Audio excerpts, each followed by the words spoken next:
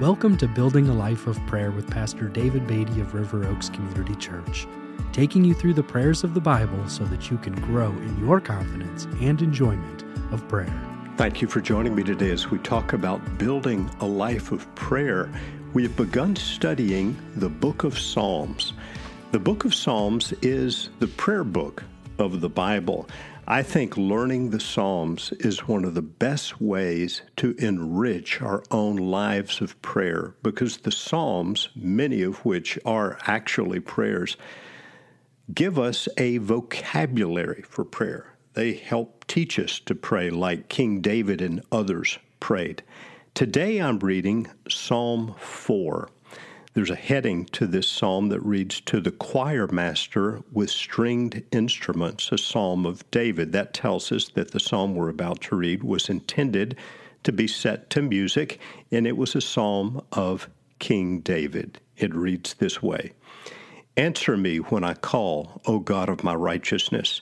You have given me relief when I was in distress. Be gracious to me and hear my prayer. O men, how long shall my honor be turned into shame? How long will you love vain words and seek after lies, Selah? But know that the Lord has set apart the godly for himself. The Lord hears when I call to him.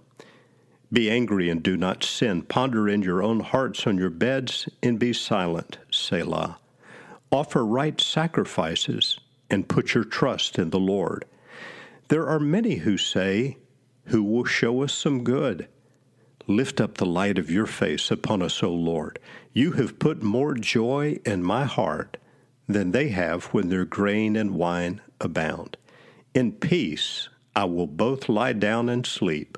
For you alone, O Lord, make me dwell in safety."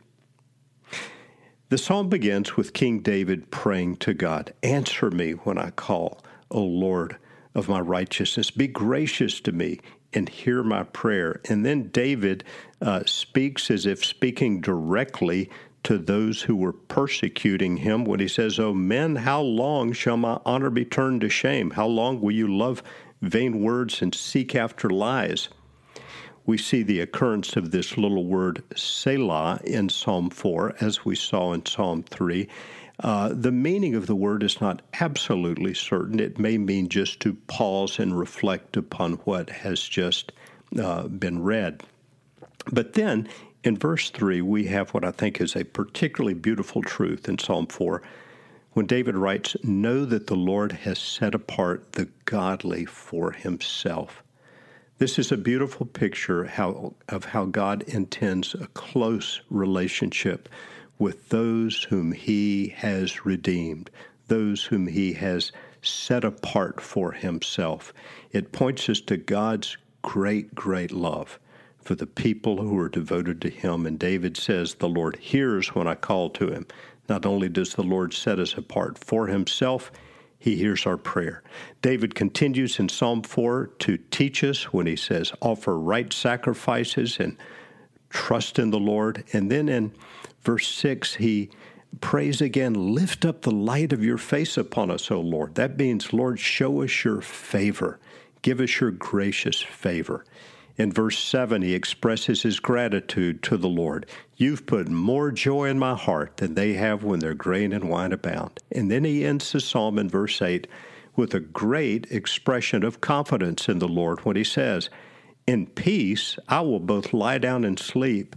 For you alone, O Lord, make me dwell in safety." A great expression of his confidence in God. And by the way, this verse, verse 8, is, I think, a wonderful verse to pray for yourself or for your child, if you have children, when you're going to bed at night, when you're putting a child to sleep. "In peace I'll both lie down and sleep. For you alone, O Lord, make me dwell in safety." I'll say again that reading and studying and praying aloud the book of Psalms is one of the best ways I know to develop and to build our own lives of prayer.